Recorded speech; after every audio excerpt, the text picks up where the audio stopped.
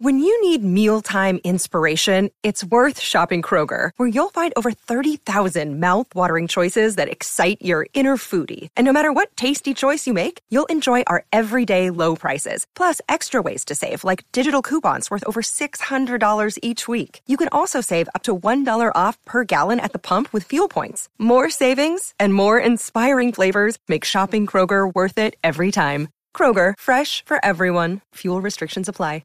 Another day is here, and you're ready for it. What to wear? Check. Breakfast, lunch, and dinner? Check. Planning for what's next and how to save for it? That's where Bank of America can help. For your financial to-dos, Bank of America has experts ready to help get you closer to your goals. Get started at one of our local financial centers or 24/7 in our mobile banking app. Find a location near you at bankofamerica.com/talktous. What would you like the power to do? Mobile banking requires downloading the app and is only available for select devices. Message and data rates may apply. Bank of America N.A., member FDIC.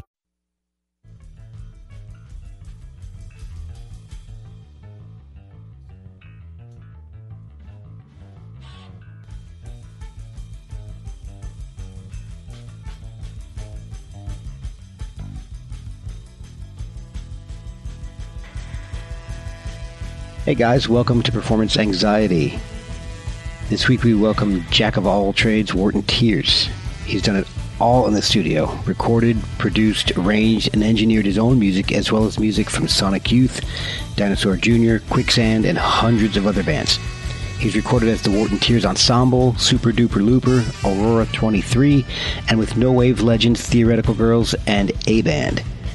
He gives us a glimpse into New York in the early 80s and how he started Fun City Studios, where Sonic Youth and Dinosaur Jr. recorded some of their classic albums. Follow him on Facebook, check out his music on Bandcamp. Remember to follow us at Performance ANX on Facebook, Twitter, and Instagram. Subscribe, rate, review, and share this show. Now let's jump right into Wharton Tears.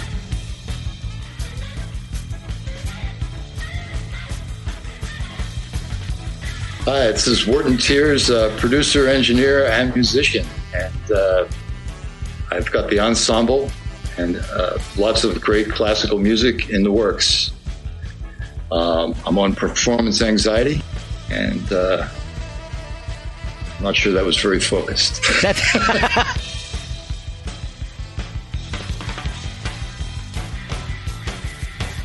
So thank you for joining me tonight.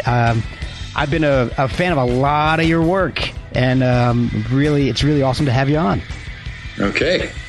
And I want to know a little bit more about how you got to where you are, because you've done a lot of behind-the-scenes work on albums that people, absolutely, myself included, love, and I want to know more about the behind-the-scenes of some of these albums. So I guess the first thing to ask you is, how did you get into music? Were you born into a musical family, and how did you start playing? Well, I started playing when I was 15 years old. I guess the Rolling Stones got me into music. Oh, there you go. But yeah, and it was a high school band. A bunch of us got together and said, "Yeah, we should have a band too." So we started playing, and I was the singer in the band originally, but the drummer was so bad. I said, after like a couple of weeks, I can do way better than this guy. That got me into the drumming thing. Now, did you know how to play drums beforehand, or was this just he's so bad? No, I mean, I've always been a very instinctual musician. Okay. I studied English in college for years, and I felt that kind of stilted my writing in a sense, because you start reading everybody else, and it changes your thinking in a way as to how you can approach things. I can understand that. And with music, it was just all much more spontaneous, and so I and enjoyable. So I just kept going on that route. So you were playing in bands through high school, and then you ended up going to Villanova. I did go to Villanova. And were you playing in bands throughout college? And I was still playing with a lot of my high school friends through college. Okay. We all grew up in the Philadelphia area, so we played at some of the different things. We played in the boat houses, beer parties, whatever. Right. So the typical kind of party rock and roll kind of thing, I guess. Oh yeah. I mean, the other thing that was part of my youth at this point was also the recording stuff, because my father sold electronics. Ah, okay. And I was always fascinated. You know, I had a tape recorder in my hands when I was probably 8 or 9 years old. I would just love fooling around with it. Oh, that's awesome. So that really, you know, in Villanova, I was in the college radio station where, you know, I got to play my favorite music and learn how to edit tape. Okay. And things that, you know, turned out to be pretty useful down the line. So, yeah. What time frame were you at Villanova? I was at Villanova from 68 to 72, I guess. Okay. And no, that would have been high school. So I guess 72 to 76, pretty much right around that time. Okay. And then so you left Villanova and moved to New York City. Was there a reason behind that? Moved to Manhattan. The dream of everybody in the area. Well, it still is, I guess. Well, you know, I grew up, I spent 13 years in central New Jersey. So I know that was I never did it, but yeah, that was the dream of a lot of friends that I had. So what made you move to New York? Did you get were you looking for a job, or did you get a job in there? I was looking for a job. I mean, I'd grown up in Philadelphia. I was a little tired of that. You know, I was just really looking for something different. The girl I was going out with said, you know, I want to go to NYU. Let's just go up to New York. Yeah. So we pulled it together and did it. And that's what got me here. And you were still playing in bands at that point, right? Well, I came up here. I really, I guess I did bring a drum set with me, but I had just graduated, so I was still. Well, maybe I should be a writer. You know, maybe I'll go into journalism, or maybe I'll try this or try. You know, it's great when you're young and there's all these possibilities. So, you know, New York seemed like the place. It was very hard to get work here. I can remember going out and people saying, well, we'll give you a job. Just don't tell anyone you went to college. Oh, wow. Oh, my God. They'll be afraid you'll leave in a few months or something. So, you know. Oh, wow. Man. But it was a very hard time in the city then. I guess there wasn't a lot of work. Yeah, that was but back it was when... a lot cheaper. It was a lot cheaper to live here. Oh, yeah. Yeah, New York was a really rough place at that point. Not like it's an easy place to live now, but back then, still.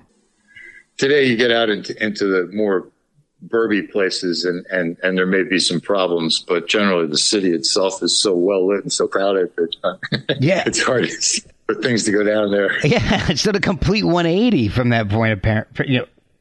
Well, I mean, back in that time, I mean, the streets were dark. Yeah. There was trash everywhere. There was lots less people.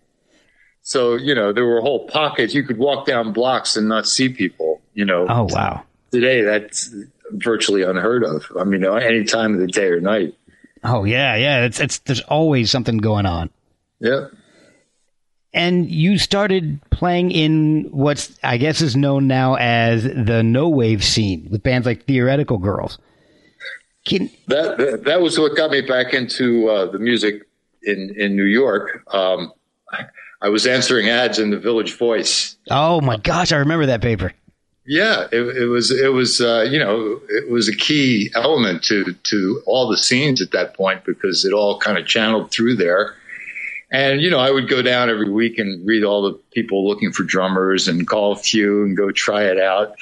And you know, a lot of it was kind of the big puffy hair thing, I guess, was going on then, and all kinds of bizarre things. But finding the kind of art scene, the no wave scene, was kind of like coming home, and it aligned, I guess, with a lot of the things I felt.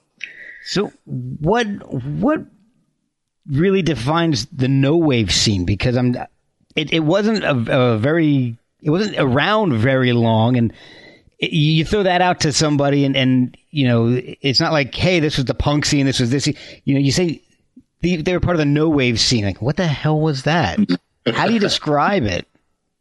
Well, I mean, the title was, I guess, kind of coined in a sense because we were all looking for something to describe what we were doing in a way that, it obviously had elements of punk rock, but it wasn't really punk rock. Right. And it had elements of art, but it wasn't purely art. I mean, Theoretical Girls played a lot of what would be considered kind of pop songs almost. Yeah, I was listening to the 45, I guess, the single that came out, and right. The live album, and yeah, I see exactly what you're saying. You sit on the beach with your ping pong beach and you pick your toes and you wiggle your toes. You suck on your thumb like a doggy dum-dum and you suck on your heady. Hey, kitty, get ready. Hey, kitty, get ready for a dicky-duck track with a kitty cat black in a little bitty city. Hey, Billy Bitty, gonna get some kitty.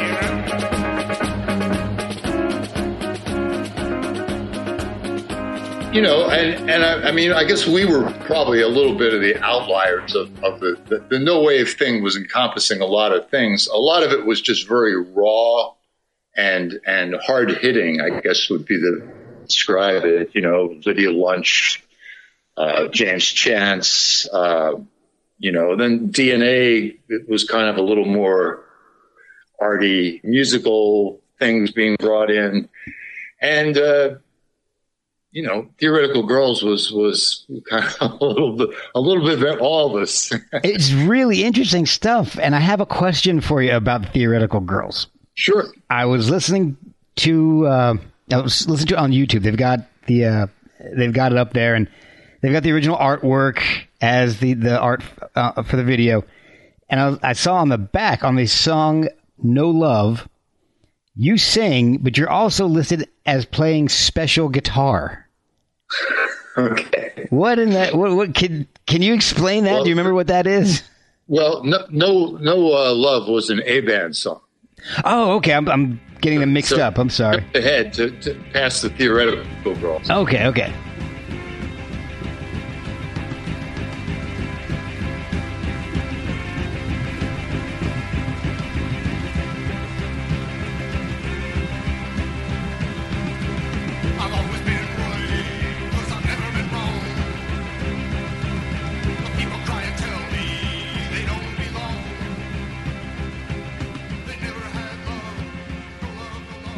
But the special guitar, I guess, was the first guitar I bought, which was just a Japanese $30 Japanese electric guitar that never would quite go into tune, but I would put it in all kinds of tunings in order to be able to use it to create things. So it's. I guess that's what made it so special.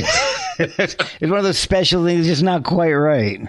So, all right, so we jumped past Theoretical Girls because I mixed them up in my notes here. So okay, no problem. So the Theoretical Girls were pretty short lived, and then you moved on to starting a band. Mm-hmm. And they were sort of simultaneous. Oh, okay. Once you started playing music downtown, you would find that lots of different people wanted to play with you. There were always different kinds of bands being formed and unformed within, weeks and only lasting weeks, apparently. Sometimes only lasting weeks. Theoretical Girls was very short lived, but I say very mighty for what we actually got out there.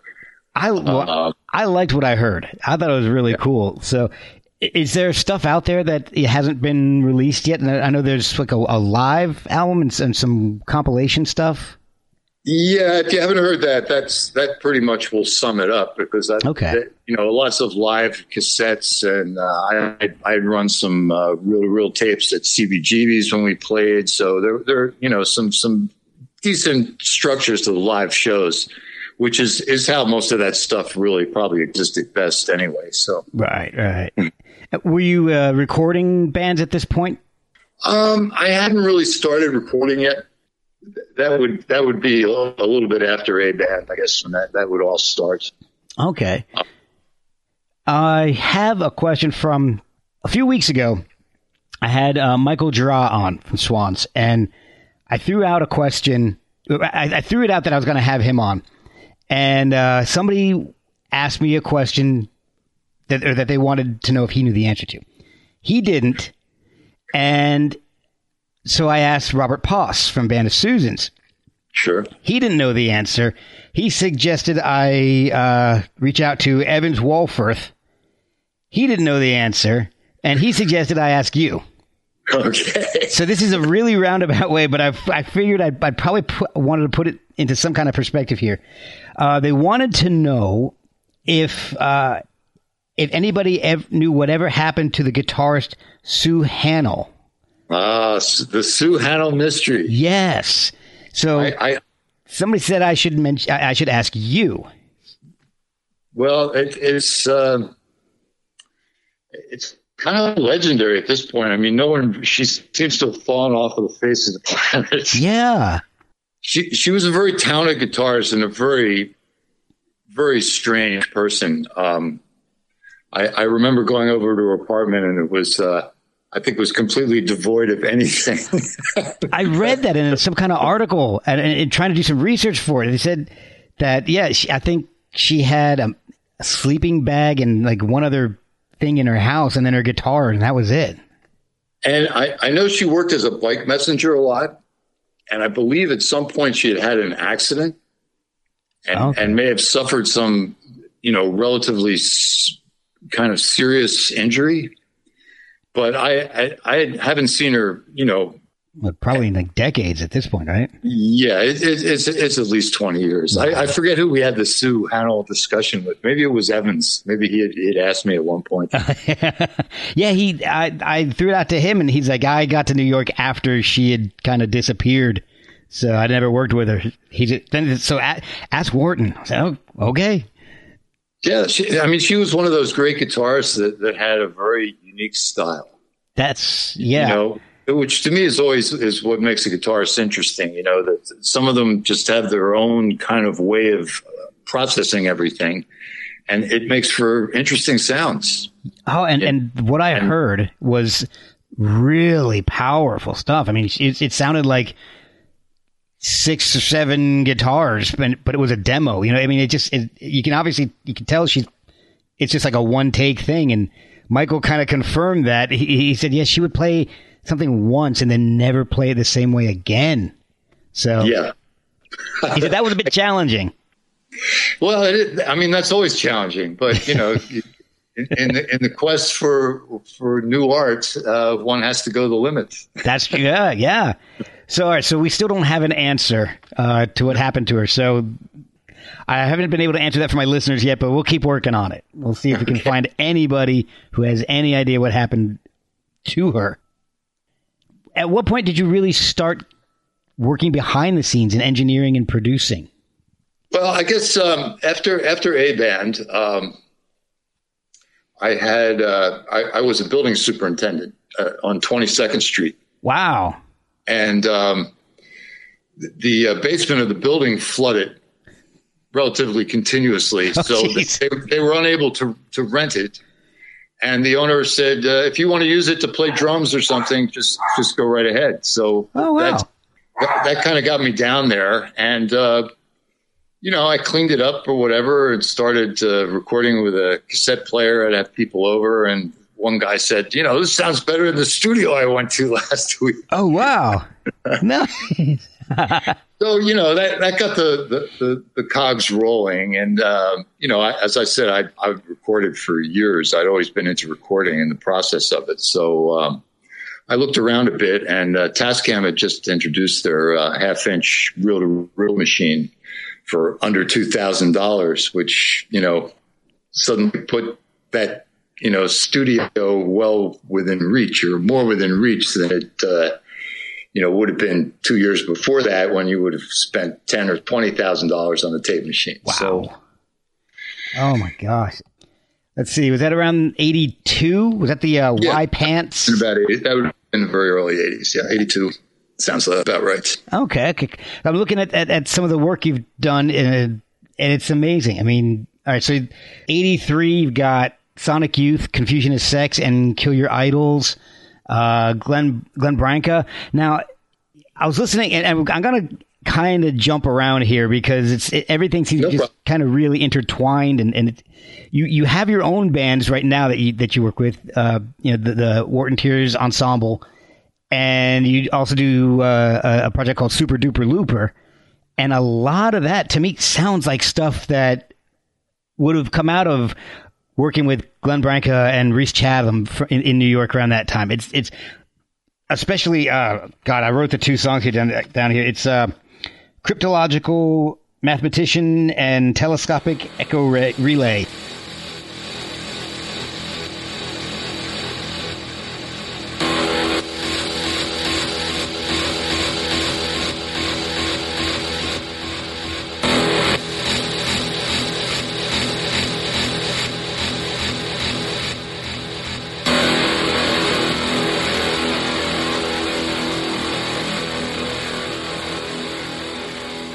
Those are amazing. I absolutely love those tracks. And I think that's because I love Glenn and Reese's stuff. And it just reminded me a lot of, it's amazing stuff. Did you do a lot of work with Glenn and work with Reese at that time? Yeah. I played with both of them. I mean, obviously Glenn from Theoretical Girls. Yeah.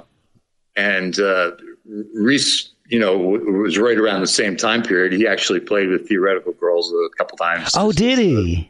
Extra guitarist. Oh, wow. But, it all kind of started with Theoretical Girls because it was the combination of Glenn and Jeff Lone. And Jeff Lone had a much more classical kind of background. So he would start bringing in these crazy songs that were just like extended, pieces. And, Glenn picked up on that almost immediately. There was something very seductive about it, I guess, in terms of being able to express music in a way that wasn't just pop, but something a little different. It gave you room to experiment without being like your typical psychedelic Grateful Dead kind of jam session.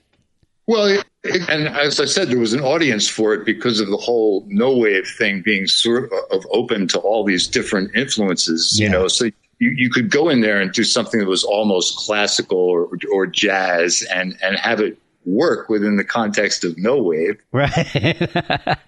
So I think everyone started just kind of exploring different avenues and things. Glenn and Reese went obviously very much in the same direction with the multiple guitars. Yeah. That was up to like 400 or something like that. And they both seem to go back and forth as to whose idea it was, which really to me is like it's a good idea. So yeah, it doesn't matter who started it. No, it doesn't really matter who started it. Just do a good job with it. That's all I want. Yeah, make something interesting. So you've worked with some. I'm going to go back to some of these people you've worked with because one of these songs that you're credited with working on is Dinosaur Jr.'s cover, the Cure cover that they did. It's just like, was it Just Like Heaven? Yes. Yes. For some reason I'm blanking on names tonight, but that is one of my favorite covers of all time.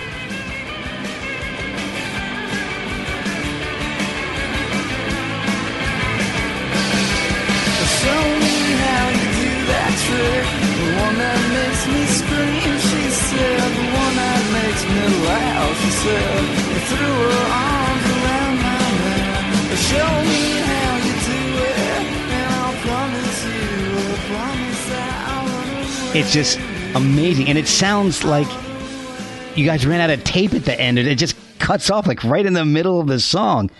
What happened there? Well, that was Jay's decision. That's how he wanted to end the song. And I had just spent maybe a couple of weeks before that with John Spencer. Oh, wow. Editing one of his records that I'd worked on him with. And John was always the kind of person that, there would be like a click or something and you'd take it away. And then he'd be like, what happened to that click? No, that's part of, don't take that away. I want that between the songs, you go back and forth over what was happening between each track. That's awesome. So then I get with doing this thing with Jay, and Jay's like, "Yeah, let's just end it right there." I said, "Well, that's a pretty hard cut, but Yeah, that's the way you want to do it. Let's do it that way. It's certainly unheard of." And yeah, I guess when they went to release the record, it can't end like this. Oh. They're going to play it on the radio, and it's just going to be like a dead stop, and it's just totally unacceptable for radio play. So they actually took the track in somewhere and edited like some reverb onto the end of the cut. Oh, really? Now, I don't know if that's like that became like a promotional copy or something that was released like that. I know that Jay always liked the hard ending, and he was kind of bummed out by the attempt to soften it up. I can imagine. That's just, it's just an amazing, because like you said, I've never heard anything like that at that point. That was on purpose anyway. I'd record stuff on a cassette and it would do that because I ran out of tape. So, but on purpose, it's just so different. Well, I mean, and Jay certainly has a lot of kind of stuff in his background. So maybe it was just something he had, had heard on a cassette and wanted to duplicate. Maybe he's or he thought it would just be very effective. I guess it is. It is. I love it. It makes it stick out to me for sure. Now, you also were doing work for people like Eric Bogosian and Whoopi Goldberg around that time, right? Mm-hmm. What were you doing for those guys? Well, Eric Bogosian played with A-Band quite a few times. A-Band was almost a kind of a party band. It wasn't really a no-wave band. Okay. But we did a lot of art shows and things like that because it was all Soho based. So I guess that's what created that intertwining. And Eric used to come to his comedy act as part of the show. Really? Oh, cool. The Ricky Paul show. Okay. And he would just be, Ricky Paul, the DJ. Ever. And then Whoopi Goldberg was, it was just one of those things that came together. And it was like a one-time thing where I basically played drums backing her up. And I don't even remember what it was for. Still, backing up Whoopi on drums, that's not something you hear very often. No. You might be the only person to be able to say that. Well, she was fun. I'm sure. I'm sure she must have done other work with musicians. So, I don't know a bit, but that's. I mean, it's in New York. It's the late '70s, early '80s. Anything could have happened, I'm sure. And you were. Well, I mean, that's like a lot of those things came together. It was like playing with Laurie Anderson. It was the same kind of thing. I was just about to ask you about that.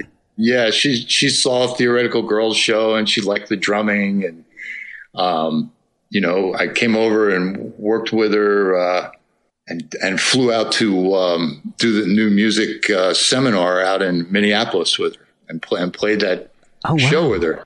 Oh man! And, it was the first time I really got to hang out with her, so I got to talk with her a bit and really enjoyed her company. And I can remember that show, though, that she had a tape that she wanted to play while the drums were happening at the very end.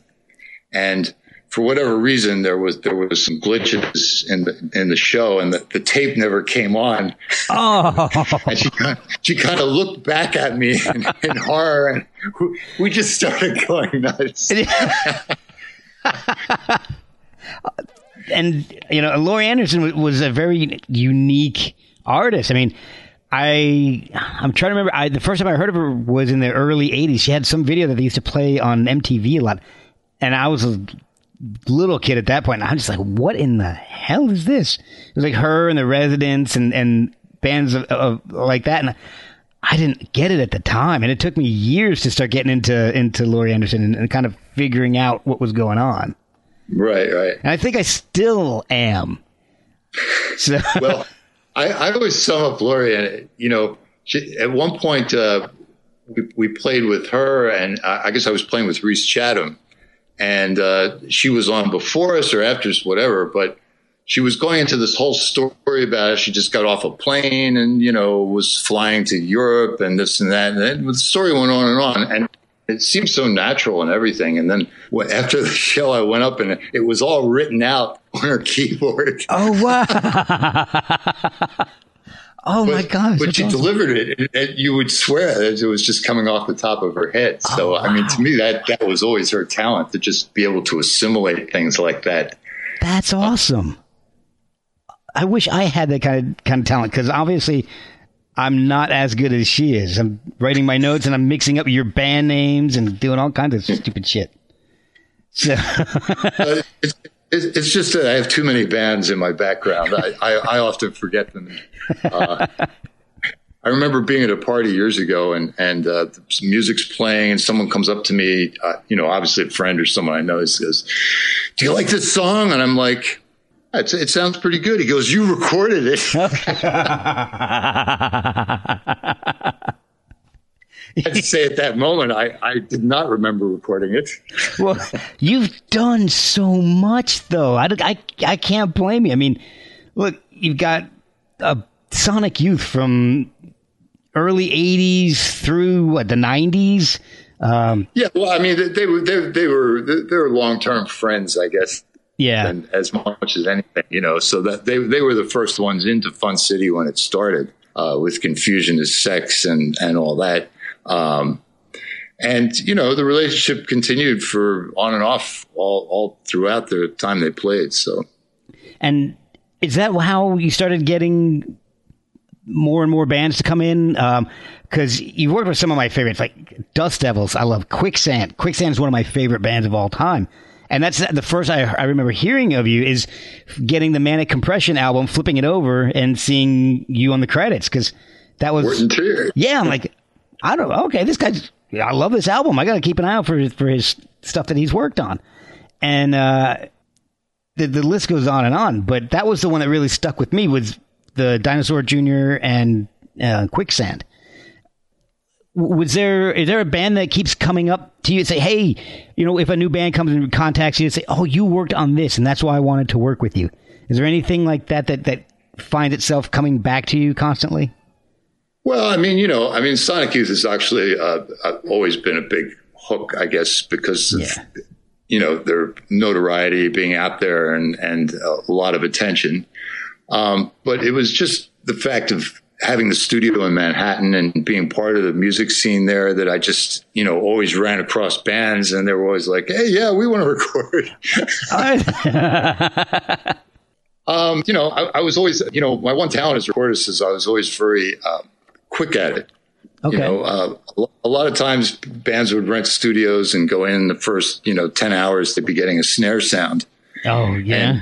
And, then the next day they would get the, bass and this happening. Whereas my studio was always pretty much set up. So people would come in the evening, after work or whatever, and plug in and play, and they could leave with a couple songs recorded. Oh, wow.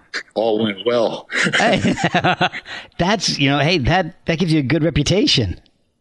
It gives you a great reputation. And, so people were always willing to come try it out. And that's why, a lot of them were friends of friends of friends of friends. And I would go to CB some night and there would be 5 bands playing, recorded all. Oh, wow. Well, so I have a question for you, because a lot of these bands that you recorded are like really noisy bands. There's a lot of feedback, a lot of loud, heavy guitars. Is it hard to rein that kind of stuff in? Like Sonic Youth comes to mind because they play with feedback a lot. Is it hard to record that stuff where it sounds good and the band likes it and it's as good as their live stuff? Well, it's always hard to make bands as good as their live stuff. That's always the challenge of recording to me. Yeah. Is to kind of come up with that energy. When we were doing 1,000 Leaves with Sonic Youth, they had just set up their studio, so it was all kind of very hermetic experience of going down there every day and working on, parts of songs or this or that, Yeah. And after about 9 months, and they basically had a record pretty much together, they went out and did it live. And after I saw the show, I came back, I said, we're going to have to redo some of these tracks because, Wow. you just played it so much better live. And it's a shame that, we need to get that kind of energy. So, and they did agree with me, and we did get to do a few of the tracks again. But so I'm not sure where that's going. Me either, really. It's kind of a weird question, I guess. Well, I guess going back to the feedback and everything, it's relatively easy to record feedback. It's another thing to try and make it work as part of a song or something like that. Okay. But, technology now, once we had the multi-tracks going, you go for it. If it doesn't work, or, you try and modify it in some way that'll make it work, or you try it again. Yeah. Is it hard to reproduce stuff like that? Because it seems like it's just like this uncontrollable force, and you start doing, trying to get feedback on your guitar. You just never exactly know what's going to come out of it. Yeah, well, you crank the amp up, and then you're going to get something. Yeah. Whether it's going to work with your song or not, that's always the challenge. But I always liked heavy, loud music. I guess so.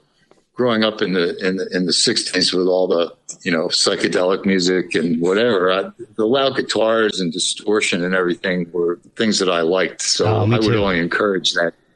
Yeah, and I would only encourage that. Yeah. Well, it worked out because some of my favorite albums are ones that you worked on, and that kind of, I guess, brings up a question for the uninitiated, like myself. What exactly is the difference between producing an album, engineering it, and mastering it?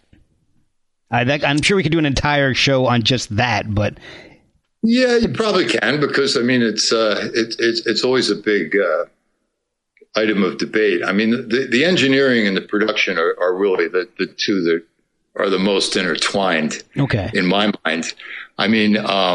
Because to me, I was always an engineer and a producer, but more an engineer, and the production stuff was just trying to encourage people to play and to get it together. Okay. And then, of course, the mixing and whatever is stuff where you're bringing your own ideas into it. Okay. Sometimes they say, well, that's just engineering, if you're just pushing the knobs, but it's really the kind of how you control it, and where the control lies, I guess. To me, it was always about making the bands happy and getting the music to sound like they wanted it to sound. Yeah, right. Yeah. So in that sense, I maybe opt out on a certain level of production where you kind of go in and say, this is what I'm going to create with this band. Yeah. I was letting the band do the creation, and I was just more concerned with getting it down in a way that made sense and sounded great. Okay. That makes a lot of sense to me. So I would say that there are some people that just do engineering and just sit there, and the guy says, raise that a couple dB, and that's what they do. Right. But, I was always much more involved in that, in everything I did. And it was only later on when the producers were actually getting paid something extra that we had to quibble over these things. Okay. That makes even more sense now. Yeah. Do you have influences in your on the production side of things for you, and are they different from your musical influences? I can't say. I was as a drummer, I always liked full sounding drums, I guess. Well, that makes sense. And a certain largeness to that. I don't know who I would say is really responsible for that. You're right. Do you have anything specifically in mind when you're? Well, I love all those. I always love records where it's like a big production, right? So, whether it's with Bronca 100 guitars or just making a group sound huge. Of a specific person, I don't know. I mean, the Beatles and the Stones are where, it all started for me. So I guess, you have to give all those people credit. Certainly their records had, a pretty encompassing range of things to draw from. Yeah. For sure.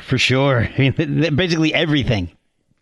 But, I was always the kind of guy that bought the music and then didn't really read the credits on the back so much. I'm the exact opposite. I would read it and then I would listen and I would just read it from beginning to end. Lyrics, who they thanked, everything on that. So, it was only when I started putting out records that I really had to start thinking about that. I was like, there has to be some stuff on the inside. What do you really want to say about it? I don't know. Now, you didn't really record anything on your own from I would say, what was it, 83 to about 96 is when you put out your first solo album. Were you recording and writing throughout that, or were you just focused on production? Well, I always wrote and recorded music. I've got hours and hours and hours to prove it. And I did get very involved in the studio from the late 80s through the early 90s, primarily because the money showed up, really, and all of a sudden people wanted me to do these very big, expensive projects. Yeah. Which, it was kind of hard to turn down. But, by the mid 90s, I was saying to myself, why did this all start? and really, it didn't start for the production. It started to play music, and to write music. So I kind of took the trip back towards that, point. How did you find well, I guess the best way to put it is, did you just want to play with more people, or did you want to put out solo stuff? Because you've got kind of a mix in your discography from 96 through now. And it's quite the range of stuff. I mean, you've got stuff, like I was saying earlier, that sounds like Chatham and Branca, but then you've also got these really delicate piano pieces. Was there something you wanted to do first? Did you want to start off in a group, or was solo more what you were aiming for? Well, I always like the idea of a group and being able to present it on a live situation, because so much of the music I've written in a solo sense would be harder to present in a live situation without, bringing in a lot of people and teaching them things or whatever. Right. Whereas the ensemble was kind of like, well, we'll get together every week and I'll keep coming up with ideas and we'll see where it goes. But, once the ideas were put together, then it became relatively easy to go out and play them, which was kind of an interesting thing, because I pretty much stopped playing for years on stage, Yeah. So it was trying to get back to that. And I just felt more comfortable doing it with a group of people. And that makes sense. As the drummer. Yeah, exactly. If you're not playing for 10, 15 years, jumping out on stage on your own on a piano might be a little intimidating, I would imagine. Well, I've done that, but it's not the most comfortable feeling for me, because again, the way I create it is so flow oriented. It's not really things hard written down and everything. So It requires a certain level of improvisation while I do it. Okay. So your first album, the Wharton Tears Ensemble album, Brighter Than Life, that was 96. Was any of that made from the stuff you'd been recording in the 83 to 96 gap? Well, I would say some of that was definitely, some of that was written. Some of those ideas were formed in that gap period. Some of those pieces on that record were just improvs on tape. That basically I played most of the parts. Yeah. Okay. It's having the studio is always the thing to me at that time, because I could always just go down and start the tape rolling and put something down, whenever I felt like it. It's kind of amazing on one hand. It can create problems on another hand, but oh, really? Well, the problems it creates is generally you have too much time, and then there is such a thing as having too much time to record. Oh, really? And never getting things quite finished. I mean, it's. I was trying to think of who I was speaking with the other day. It may have been Robert Poss when he came on. We were talking about how having defined barriers actually makes you more creative. And I think you just kind of confirmed that a little bit. Yeah, I'm a big believer in that. I mean, to me, once I had 16 tracks on tape, I mean, that seemed like a wealth of things you could do. And then, of course, the recording technology went way past that, where they're locking up 24 tracks. Yeah. Now I got something to mix the other day from this band, and there were actually 55 tracks. Whoa! And I said, it's going to take me hours just to listen to each track, much less trying to put them all together. I mean, and of course they said, well, it evolved for them over the period of a couple of years, so they didn't think it was complex, but they were only revisiting it every few weeks and then adding a little of this or something there or whatever. Oh my gosh! But to me, that's a very hard way to create. It's much better to have a limitation and say this is the way it's going to be. I mean, Super Duper Looper was literally 4 tracks. Oh, really? No more than 4 tracks, and 2 of them were live cities tracks. Oh my gosh! Just the sounds of New York City. It's so dense. Yeah, I know. I mean, lots of effects and delays and things like that to create the density. But in reality, most of it is actually fairly simple. Wow, that's impressive. Oh my gosh. So that brings me to another question. Without the barriers, like you with digital equipment, emulators, files instead of tapes now, you can have an endless amount of tracks. You can instead of trying to find a new piece of equipment that maybe makes it sound a little bit unique, you can get an emulator that makes you sound exactly like Hendrix, for crying out loud. Has that changed how you work at all in the studio? Well, not so much. I mean, I guess I was a late comer to the computer, only because I just preferred tape. I worked with it all the time. I was very comfortable with it. And, the one thing that doesn't happen with tape is you don't tend to lose the tracks. That's a good point. or have them not line up correctly, or, any of the other myriad of problems that one has with a computer. Oh, yeah. Now, I mean, the ability to completely modify something is wonderful, but is there a point to it? I mean, do you know where you're taking it? Right. So if you know where you're taking it, then it becomes a useful tool. If it's, wow, I can sound like Hendrix now. Yeah. Do you start recreating Electric Ladyland? Yeah, exactly. At the push of a button, and exactly. And at what point does that now you're just a Hendrix cover guy? And now of course the computers are even taking over to the point where they're going to write the music. And it's like what people just want to be able to sing now and put some lyrics in, or not even that. I mean, maybe a couple of lines, and then just have a whole song pop out. I mean, I'm not sure what. It's crazy. I saw something the other day, and it made me laugh really hard. And it's I'm wondering if it's going to get to this point with music, but a lot of people actually have taken genres of movies or books and fed them into artificial intelligence processors, I guess, and had this artificial intelligence machine spit out its own script.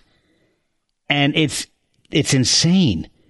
Some of it makes some kind of sense, but the syntax and some of the grammar, it's just ridiculous. And it's just going through like scripts for like Blade Runner and Star Wars and Star Trek and it's taking out all the tropes and the common themes and making its own script out of it. And it's it's ridiculous. There's an actor, they actually filmed one, and it's a short film. It's like 5 minutes long or something. And there's this actor named Thomas Middleditch, and he's one of those guys you recognize when you see him. He acted in this thing that they actually produced it, and it's hilarious. It makes absolutely no sense, but it's one of the funniest things I've seen in a long time. And I just wonder if music is going to get to that point where, oh yeah, hey, just spit out, here, let's just feed all of Dylan's stuff into this artificial intelligence, and let's see what it spits out, and we'll record that. Well, I guess we're early in the game as far as the computer goes. Yeah. I would almost like to hear what that would sound like. What happens when you do that? That could be hilarious. It could be a comedy album instead. Well, it sounds like that they were evoking a lot of comedy for you. Yeah, it was. It stuck with me for sure. As long as they're not asking for your ID and yeah, that's true. Hey, what's your PIN? Your bank account number? I'll be okay. I'll give you a Dylan song. You give me your PIN. Yeah. All right, so I want to know a little bit more about your music, because I've been listening to a lot of it, and it's so varied. There's so many different things. I mean, some things, like I was listening to the Aurora 23 album, and it's so cinematic. It's amazing. I especially love the song "The Fly."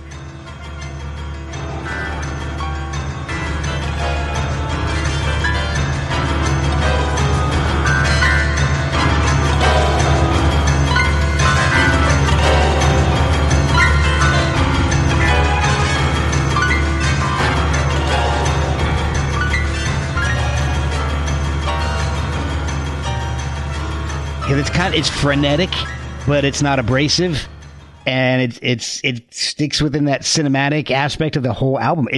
Is cinema an influence when you write music? Well, I think in the case of that record, it was to a certain extent because a lot of the themes, the War of the Worlds kind of theme, the Fly. I mean, they were all basically like sci-fi films. Right, so right. I always thought of Aurora being kind of like a sci-fi project, if that makes sense. That it does. It does, especially after hearing it. Yeah.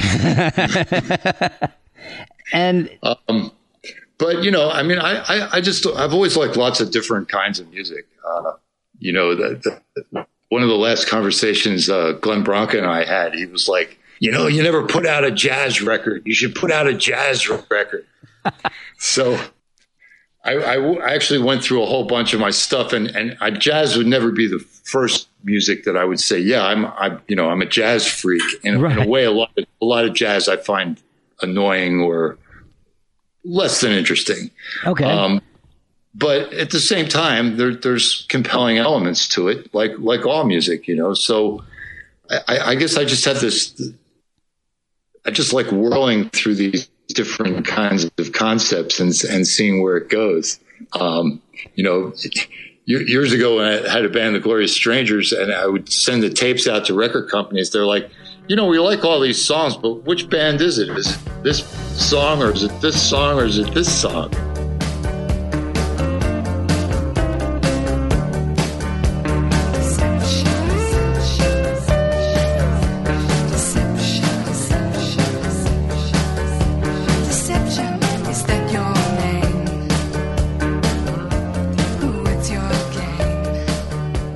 Oh wow! Because they want to hear that that extreme focus, and I guess my thing was always like a bigger, broader blur. Right. It sounds like you've got a lot of influences, and then and you want to explore those. Exactly, and as I say, I mean, interestingly, as I get older, I start going more towards a classical thing, and I'm not sure why that is. Whether it's just because I feel like I've been down the noise path, and now I'm just looking for some different kind of beauty, I guess, or structure. So I've been fooling around with a lot of that the symphonic writing and everything recently, and the piano stuff, and I wanted to ask you a little bit about that too, because you are known for working with very noisy bands. But a lot of your stuff, like the Mayan Nocturnes album, Political Sonatas, yeah, those very delicate pieces.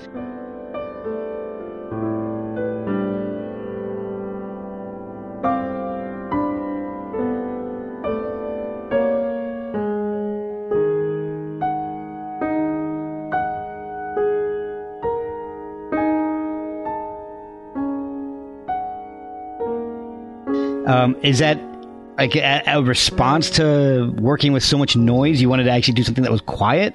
Or was it just, hey, this is what I want to do?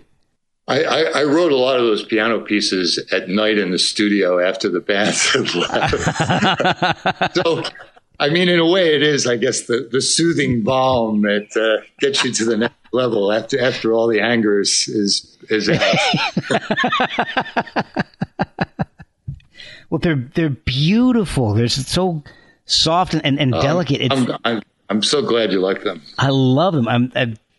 I wish I had found them a lot sooner because I think they're fantastic. And I know a lot of people that I'm going to be exposing them to. So excellent. I absolutely love them. I think I know a lot of people that are going to like them.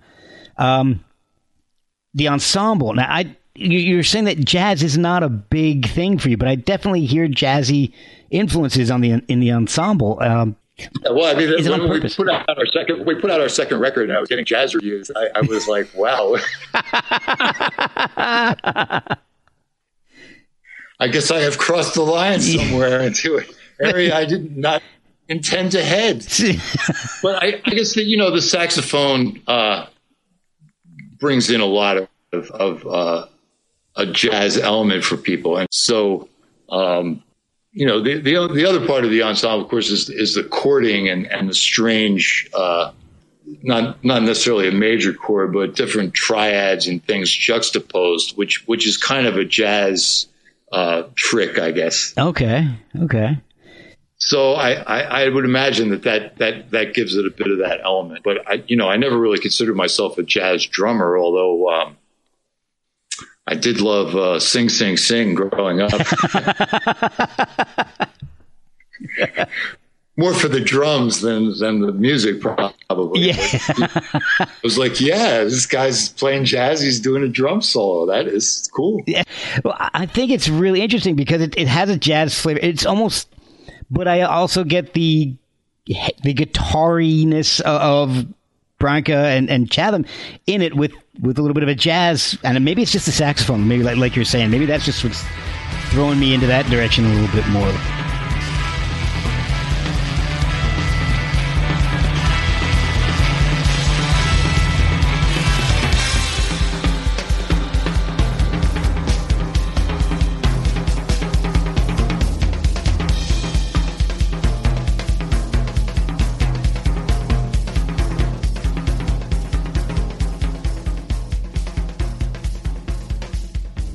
Well, I mean, the songs themselves are not, hard structured in some cases. They have the kind of flowing changes that you find more in jazz than rock, for sure. So, I mean, I can understand where people were getting it. It wasn't totally alien, but I certainly not conceived I'm going to make a jazz record now. Right. When you guys are playing it, is it a group effort when it comes to writing the music for that, or are you bringing in stuff and saying, well, I mean, as I said, we started out with just getting together every week, and I would just introduce ideas. Sometimes they were just the tracks were just experiments that were taped because we'd meet in the studio, and I could run the tape at any time. So I inevitably would record things and just let it all happen, and that became the track. That's awesome. In other cases, I worked out parts and said, here, we're going to play this here. We're going to do this here. We're going to do this here. So it was very collaborative in many respects, but kind of both ways, me having more say over some things or, letting people have the freedom to do whatever. Your name's on the group, so. Well, I always got to say that what was going on the record, I guess. Of course, I got to mix it, so I could always take away things that. I've had to deal with a few members saying, well, whatever happened to that guitar part I was playing there? That click. I want that click back. Can you find that click and put it back? Has the band stayed pretty much the same, or have you had people coming in and out of it? Well, it was fairly stable initially for about the first 5 years, and then it just kind of underwent a sort of a flux over the next probably 5 or so years. One of the guitarists moved to California. Different people were in the band. It wasn't until about 2 years ago where I did a show and I realized that Fletcher couldn't come that night and play sax. So I had a friend come over and I realized that the entire band was completely different from the one that started. Oh, wow. Except for me. Wow. So that's kind of like outliving it, I guess, or living through it. So, we've had some member changes, and actually we're in a bit of flux right at the moment. Okay. One of the guitarists that's played with me for a while has decided to retire, so I'm going to be looking for a couple of some new blood and see where that goes. Awesome. You've been a part of over 200 albums, recording, producing, engineering. Are there any that stick out as being really, and I'm not saying, the band was hard to work with or anything, but the sound, are there any that just stick out like that record was just a bitch to get finished?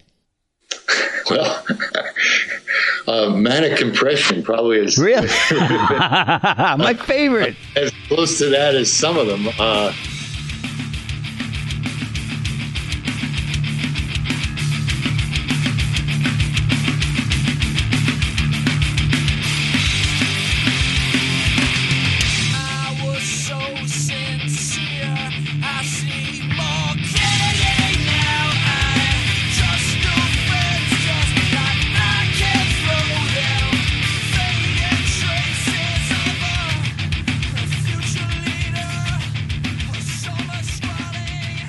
Only because they had a lot of time and they had a huge budget.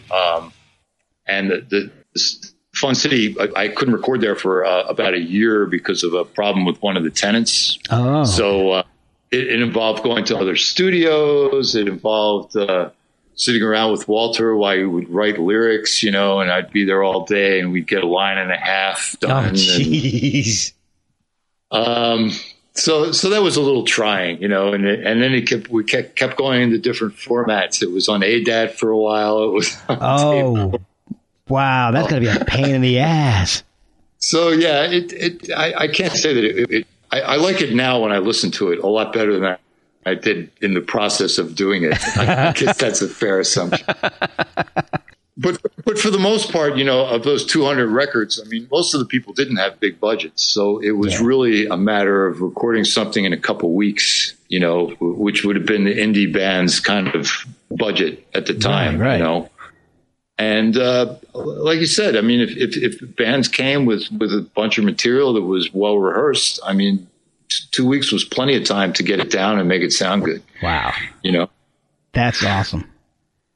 And it also means you have to be a little more creative, maybe with some of the things. We've got to get this done. We only have this much time.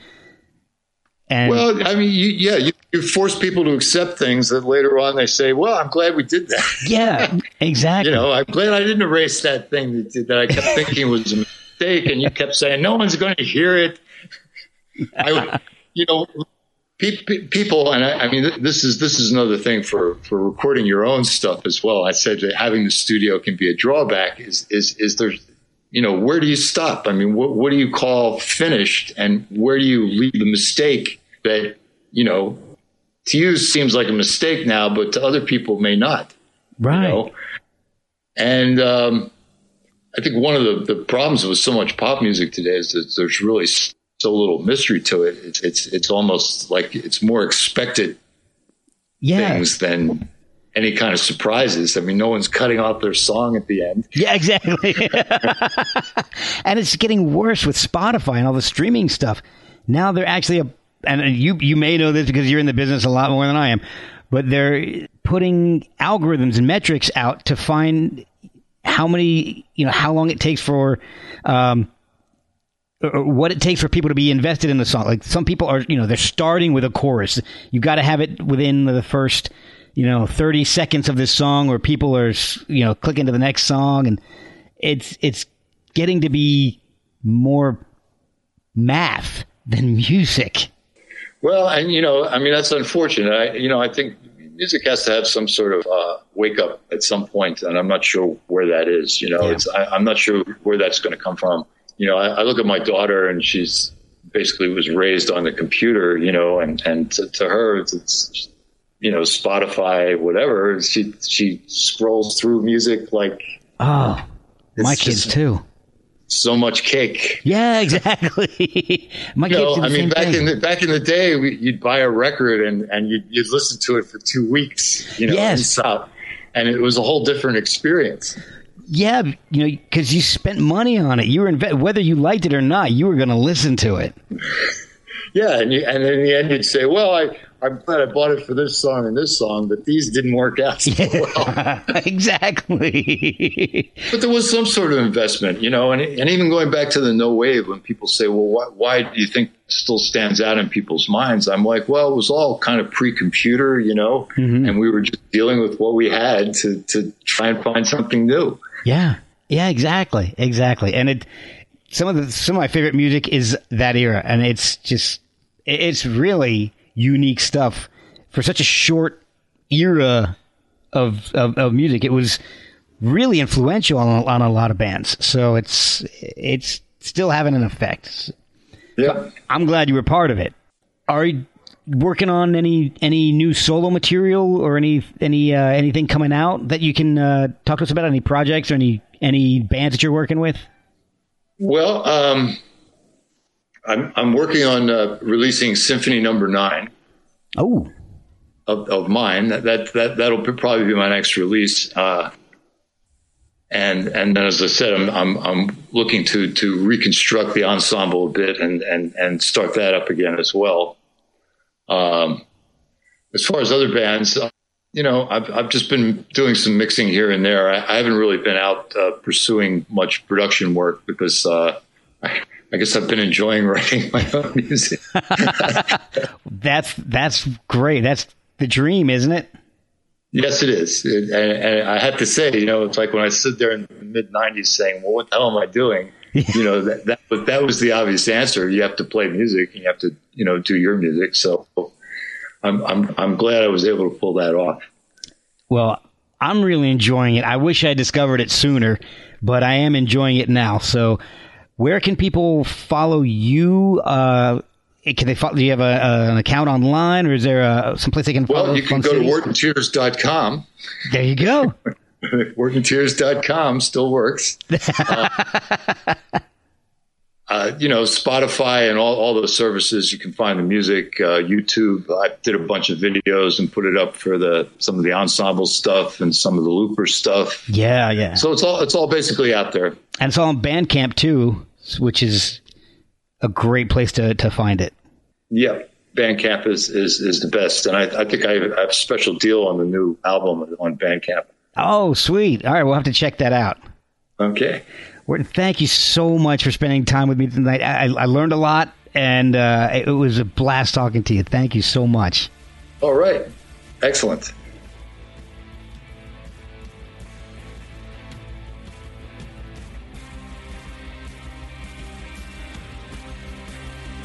Hi, this is Wharton Tears, producer, engineer, and musician. And I've got the ensemble and lots of great classical music in the works. I'm on performance anxiety, and I'm not sure that was very focused. That was perfect. That was awesome. I love that. Okay. We could do another one if you want, but I usually take... If you love it, I'm happy with it. I love it. It's like one of those mistakes. It is. And I used to tell bands, I said, I'll give you $5 if anyone ever comes up to you and says, "I like this song except for this guitar right here."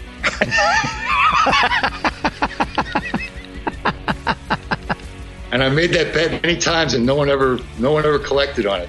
See, that's what I love, that stuff where it's like found sounds and little mistakes. And I love that stuff. Obscure. Yes.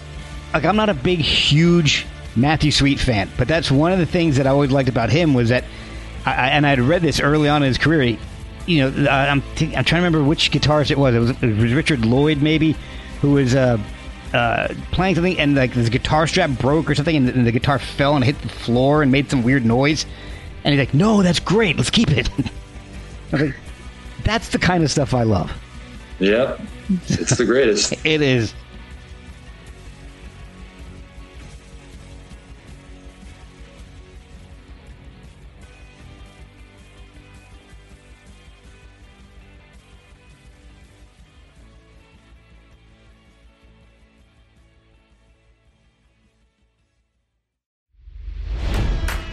It's NFL draft season, and that means it's time to start thinking about fantasy football.